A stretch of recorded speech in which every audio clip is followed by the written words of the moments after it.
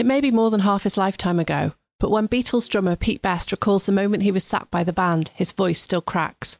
In this week's episode, he recalls the incredible experience of seeing John Paul and George performing together in the Casbah nightclub owned by his mother Mona, and shares what it was really like to be with the group in Hamburg. I'm Laura Davis. And I'm Ellen Kerwin, and this is Beatles City Podcast.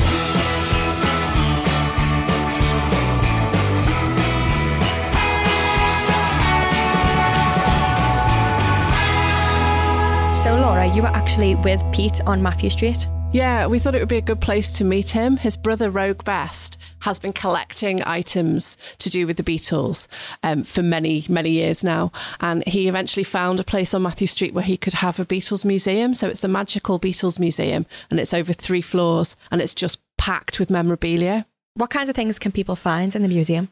What's really exciting about it is that because this has been these are items that Rogue has been sort of storing first in his living room and then in a warehouse. There are things that people just will not have seen before. And there are things that haven't even been photographed, so people won't necessarily know about them. So there's this ski jacket. It's like amazing. It's black and red checked, and there's a kind of black frill along the bottom of it. And it's a jacket that the Beatles wore in Hamburg, but because it was never ever photographed, nobody knows that they did. And it's absolutely pristine, and it's there on the wall for everybody to see. And this episode is going to be in 2 parts. Yeah, that's right. It was just so amazing listening to everything that Pete had to say. He talked to us for well over an hour, and then we also had a bit of a tour of the museum. So we thought that it would make a lot of sense to split it into 2. So in this episode, he talks about seeing the Beatles playing as the Quarrymen in the Casbah, which was the nightclub that his own mum Mona had set up in the basement of their own house. And then he goes on to talk about the excitement of the days in Hamburg. And then next week, you'll hear about the really emotional moment that he was told that he would no longer be able to perform with the band.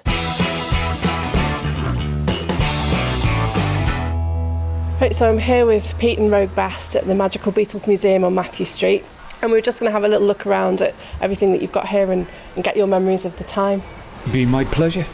So can you remember the very first time you heard the Beatles play? Heard the Beatles play? It wasn't actually the Beatles the first time I heard them. I heard first George Harrison with the Ledge Stewart Quartet, and of course Ken Brown was with them then. But the actual lineup that became the Beatles was I suppose you could say now, the Reformed Quarrymen, which was John Lennon, Paul McCartney and George Harrison and Ken Brown. No drummer. And it was the night they opened the Casbah in 1959. That was the first time I actually saw them perform as a unit without a drummer. And then, of course, consequently, about 12 months afterwards, I joined them and we disappeared off to Germany for the first run. So what was the first night at the Casbah like? Oh, absolutely incredible. I mean, the kids knew that there was a rock and roll club opening in Liverpool.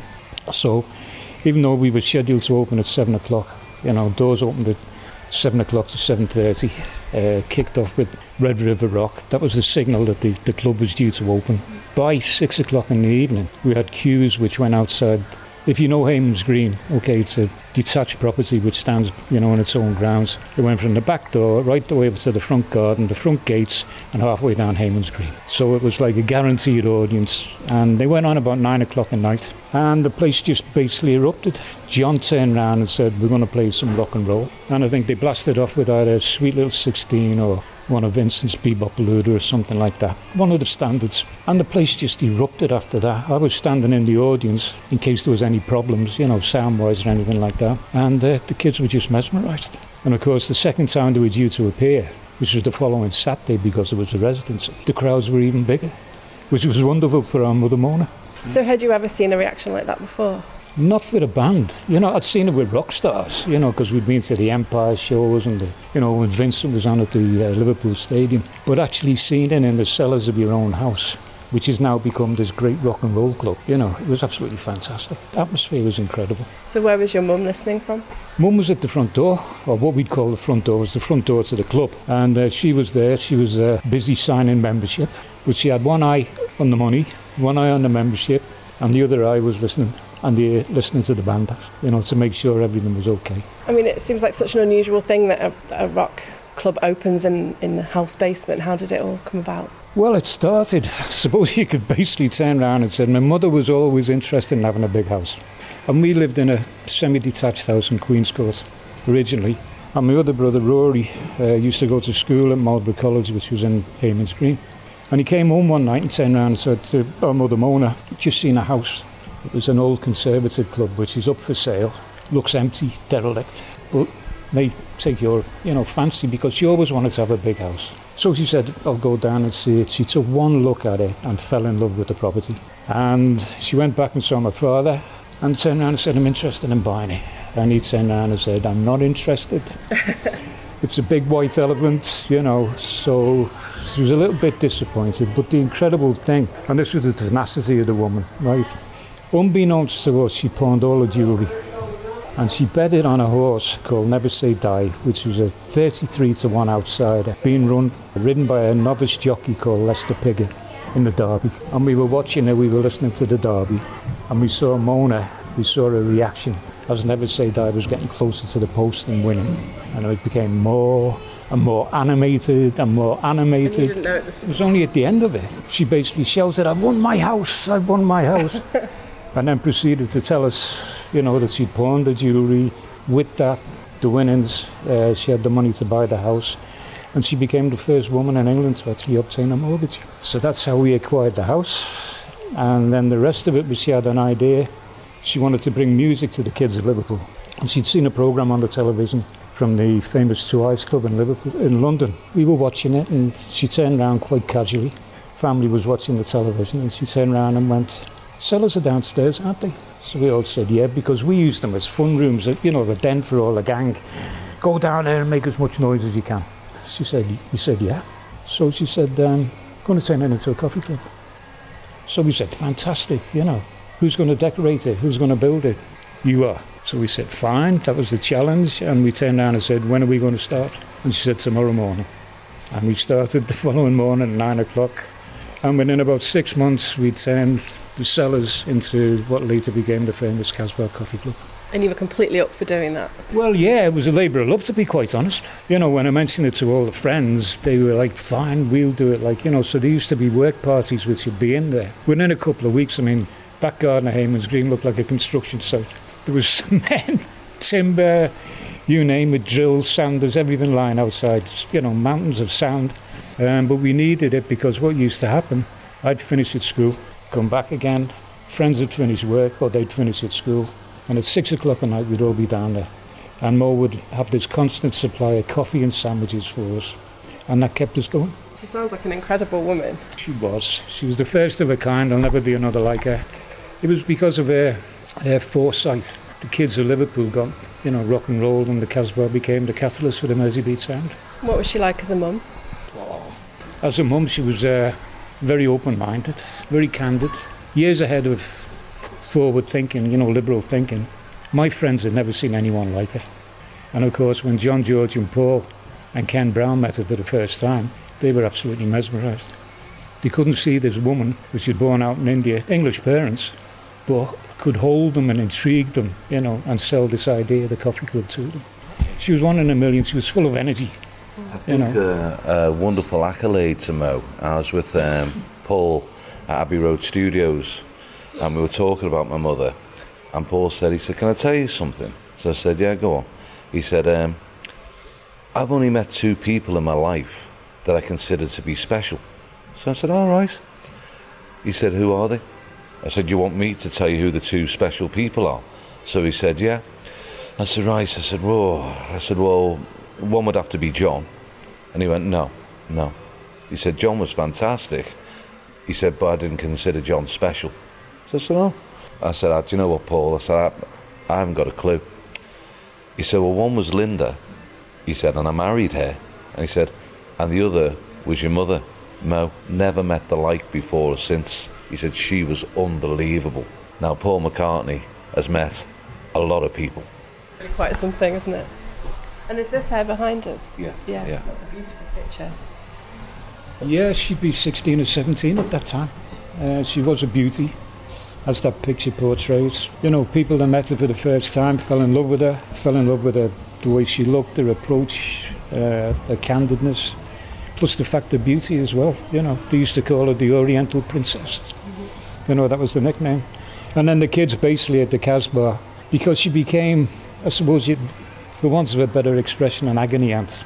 All the kids that had a problem went to Mo, and she'd solve the problems for them. So she became mother to basically nearly every kid in the club that was a member, which is a fantastic accolade to the lady.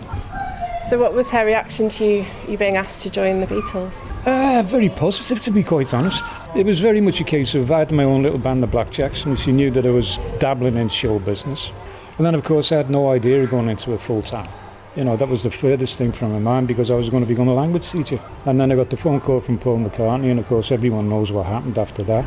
And when I went and checked it out with my mother Mona, she just turned around and said, "Son, if it's what you want to do, then go with our blessings." And I went to my dad, and he turned around and said the same thing. He said, "If it's what you want to do, do it." He said, "But you're in Hamburg, be careful." And that was it. That was the philosophy. So I accepted Paul's offer, and a couple of weeks after that, we were on our way to Hamburg. So you auditioned formally for them, did you? Auditioned formally, yes. Auditions in those days, no one had basically used to do auditions. You know, we used to jump from band to band.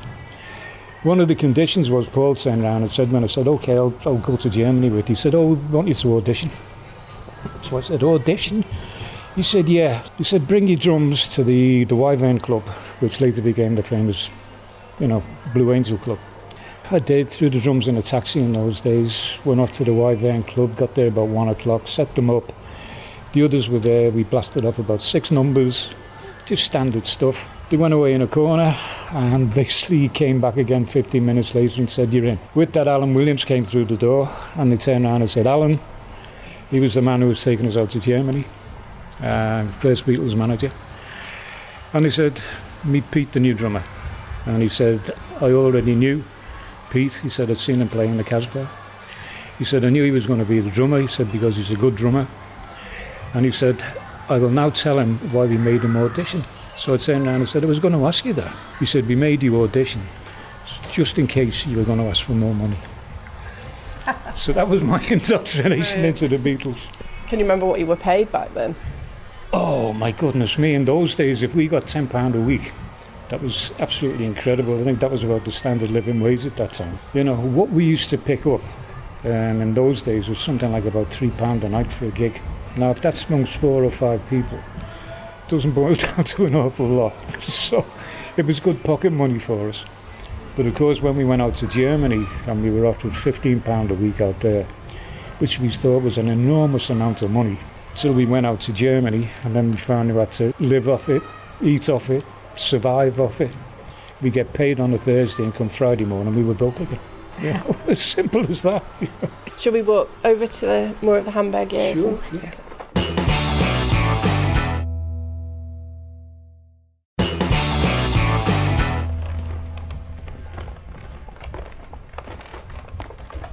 When you went to Hamburg, had you been abroad before? I'd been on a school trip to France. That was about my total European experience at that time. So, like the other guys, you know, Hamburg was an experience for us. It was an adventure, it was an experience. We didn't realise at that time that we were going to be in the St. Pauli area, which is the red light district. We soon found out, mind you, and we made avail of that, came to our advantage. Gave us a wonderful education at a very young age, both musical and living. It just turned out to be one hell of an experience because we didn't realise what Hamburg was going to be like. We didn't realise that we were going to be playing in the red light district, the biggest red light district in the world at that time. We didn't realise the clubs that we were going to be playing at. We didn't realise the hours that we were going to play. It was only when we got there and we got told we'd be playing. My goodness me, what was the first couple of engagements? 7 hours a night. Wow. Yeah, that we'd start at 7 o'clock and finish at 2 o'clock in the morning. And that was during the week. Friday, Saturday and Sunday we'd start at 7 and finish at 4. And we'd have 15 minutes off every hour. We used to turn them round. Because of the long songs we were playing, no one had a repertoire which is going to last 7 hours non-stop. So we did things, we started, rehearsing songs which, were old favourites. We started putting double solos in songs, making them longer. Where they'd be a minute and a half, they now end up being 3 minutes. The likes of What I Say, which is a big crowd pleaser. Some nights that could last half an hour, simply because of the fact the crowd wanted to be in on it. So there's half an hour, yeah. We didn't realise it at the time, but that was developing us into this hardcore rock and roll outfit. You know, that was basically the best rock and roll outfit around at that time. And it was because of those long hours and because of the fact that we had to mock shout, as Bruno Koschmider, who was the manager, kept shouting, mock shout, you know, you're too animated, you're not animated enough. So we basically turned around and said, okay, we'll bloody well mock shout, like, you know, so the whole act evolved then, you know, from stamping to jumping off pianos, John doing the splits, running around amongst the audience, you know, messing with them, mock fights on stage, you name it, we did it. But it just captivated the crowd. Yeah, you must have really got to know audiences and how audience behave. And yeah. It was a learning curve for us. You know, our musicianship grew because of the long hours, our professionalism, and increased, and the fact that we could read an audience and we could either turn it up, you know, when it was full, bring it down when it was empty, live life accordingly. So what did it feel like when you were on stage getting that reaction? We had to build it. I mean, the first time it was, to be quite honest, I'd never seen a reaction because I'd never played with them before, apart from, you know, the rehearsal and the one gig we did down at the Jacaranda. So actually seeing him perform on stage, it was a bit of a mixed reaction at the beginning, you know, because there was another band from Liverpool there, which was Derry and the Seniors. And they had a black singer, Derry, who was basically made Little Richard look like a choir boy. You know, he was a great showman, fantastic showman. And of course, that's what Bruno Koschmider wanted us to be like, you know, but we couldn't be like him, you know, because he was a frontline singer, we were static musicians. So that's how our act evolved, you know. It became absolutely, totally off the wall, stamping on stage, this, that and the other. But it captivated the crowds, and we gradually won them over. And as the reaction from the crowds was bigger, and the screams and cheers were getting louder and louder, so the act evolved. You know, the more they screamed, the more we turned it on. Simple logics, you know, it was show business. Give them the show, it's rock and roll. Were you completely wiped out once you got off stage? Yeah, I mean, to be quite honest, at the end of the night, even though we never went to bed, the first thing that we wanted to do was head for the bar. You know, we wanted to relax, have a bite to eat, and just basically have some time amongst ourselves, you know. Chat over, laugh about a few things which had happened on stage, but primarily, you know, because it had been so hectic. And the 15 minutes off was basically what you were getting during, you know, the night's performance. When you actually went for a drink and something to eat, it was relaxing time. We were ready just to go. That was it. So did you talk about the gig, or did you talk about other things? Or? Initially we did, and then to be quite honest, I suppose in a way we became a little bit blasé. We saw the reaction. We saw what was happening with the crowds, the fact that, you know, the crowds were getting bigger, you know, the crowd, you know, the club was getting fuller when we were on. We were pulling people away from Derry and the Seniors. They were coming to see us more than what they saw them. You know, so we were a household name. You know, we would basically become the number one attraction. And I think it reached a stage where we became a little bit blasé, talking about it. The novelty and the excitement had gone. It was very much a case of now it was becoming a job of work. Really? Yeah, so even though we still had great times on stage, it was still excitement, you know, the adrenaline used to flow. But it became a job of work. But we had to entertain the crowds. And if we didn't entertain the crowds, we weren't doing the job. So we're stood in front of this amazing ski jacket. That's the ski jacket? Yeah, black and red check with red. A sort of black frill around the bottom, would you say? Yeah, this was pre-leather days, okay. And if you look at the big picture over there, you can see that it's, you know, that's the leather and the hunting jacket look.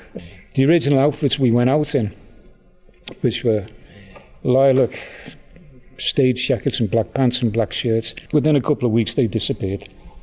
Sheer hours on stage, sweat, just never lasted the course. So we needed something, so we went to Peek and Kloppenburg, which was basically the equivalent of Hamburg CNAs. We found these. They looked very rock and roll to us. There was a white one, that's red and black. There was another one, which was a black and white one, which got stolen. And I managed to solve this one. And we wore them on stage. That became our stage outfit. And we used to have pink caps, because we used to like Gene Vincent and the Blue Caps. So we saw pink caps there. There's one in the museum over there on the other wall. And, you know, that was basically our outfit. You know, black pants, red and black ski jacket, and the pink hats. So What made you keep it? Because at the time you probably didn't understand the significance of it. Oh no, it was a memento, wasn't it? I mean, it's not very often you keep something. It brought back so many great memories.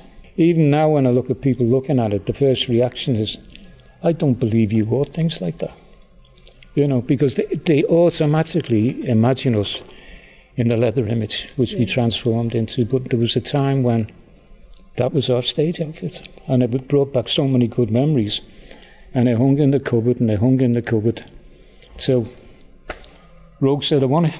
Yeah. And that's how we got there. I was going to ask Greg that we're surrounded by so many different objects which at the time didn't have the same significance that they have now, so how come you've got them all? Well, the wonderful thing about the ski jacket we've just been talking about, in Beatles mythology, you see them, as Pete's mentioned, the lilac suit, the Jack Black pants, how that falls apart, and people have seen those photographs, so they know that's what the Beatles were wearing. Then the next thing you see is the Beatles are in leather, so it's assumed they're in these stage suits that fall apart, then they're in leather because it doesn't fall apart. That's how they ended up in the leather. And there's never ever any mention of this period in between when they were wearing jeans, black and red, and white and black ski jackets. And there simply isn't any mention of it because it was never photographed. And a gentleman was here the other day at the Magical Beatles Museum. He said, well, how did we know they were wearing them? I said, well, I'm glad you asked that. I said, because if you come and look at this letter, and that's the reason we've put the letter in the cabinet near the ski jacket, it's a letter responding to one of Pete's letters from Hamburg, from our mother, basically saying, I think the idea of you guys going into black and red and white and black ski jackets is going to be really good. It's all about showmanship, son. Great. And of course, if people had seen photos of it, they wouldn't have seen it in all its red and black glory anyway. No, the pictures were black and white photographs. Yeah.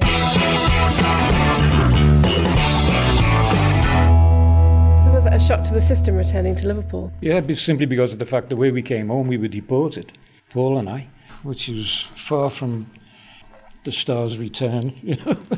We were sent home courtesy of the German government, as we turn around and say.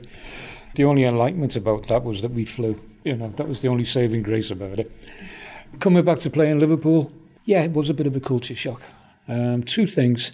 Club which we should have played at, which was a top 10 club, burnt down before we even appeared there. My mother heard about it and she threw us a lifeline. And that was when on the 17th of December 1960, the New Look Beatles, and I turn around and say New Look Beatles because of the leathers and the long hair and the cowboy boots and everything else that goes with it that people associate with the Beatles' early days. Played the first gig at the Casbah. It was a homecoming. She billed us as the Fabulous Beatles direct from Hamburg. That particular expression got shortened down over a period of time to the Fab Beatles and then, of course, the Fab Four. So that expression came from your mum? Came from my mum. She billed us as the Fabulous Beatles. There it is up on the poster, direct from Hamburg.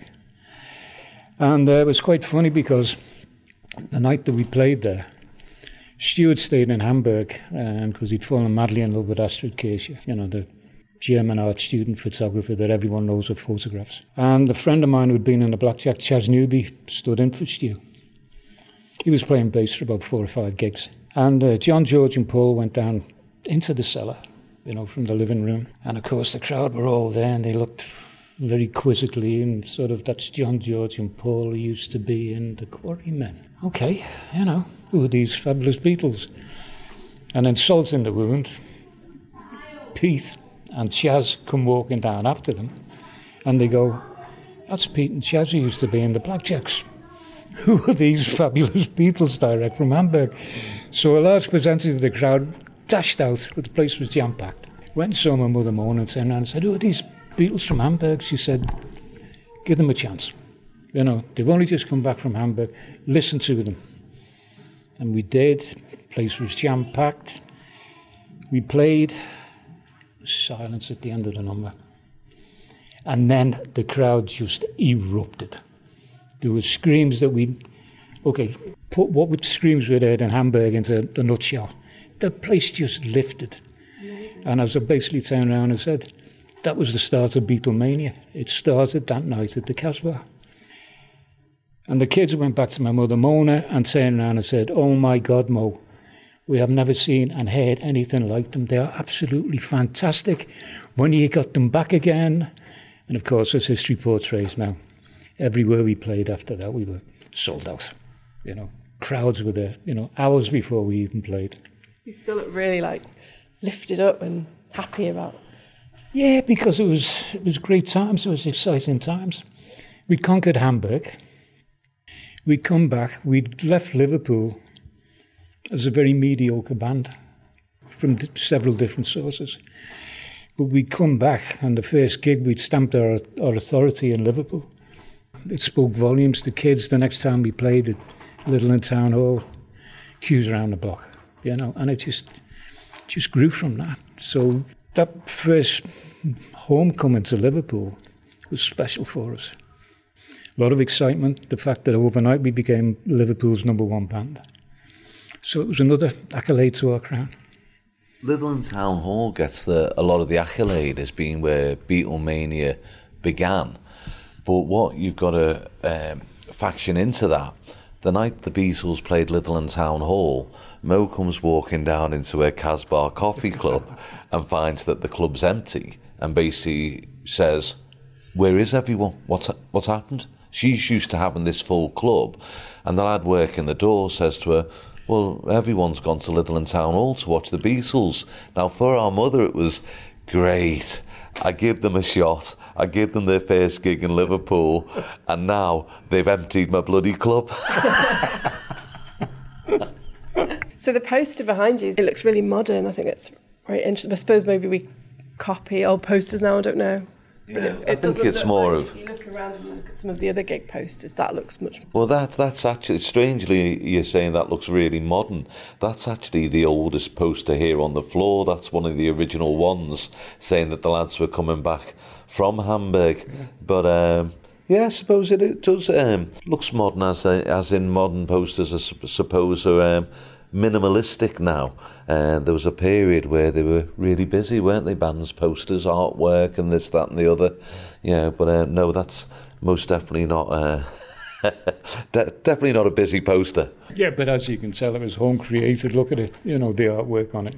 Yeah, you know, because we used to make our own posters. You know, Mo used to stay, you know, spend late nights after the club closed, you know, designing some of the posters and, you know, what colour she was going to use on them.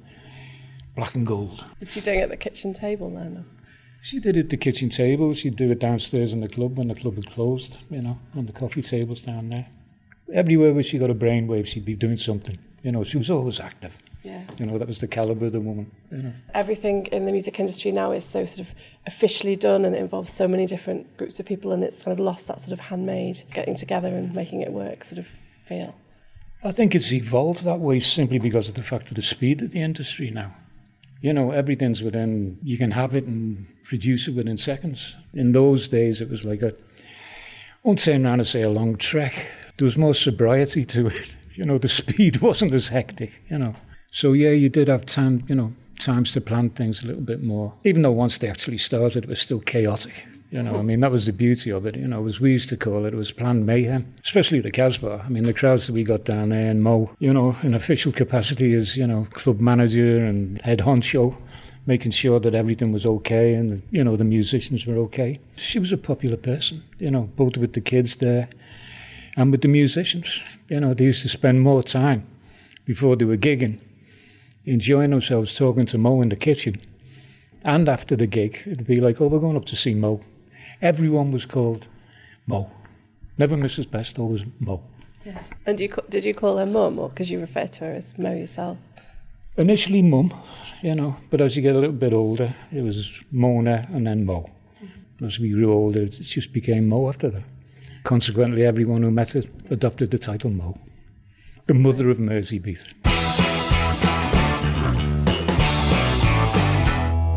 Next week, Pete Best opens up about his personal relationships with each of the Beatles, and he also recalls the devastating moment he was let go from the band.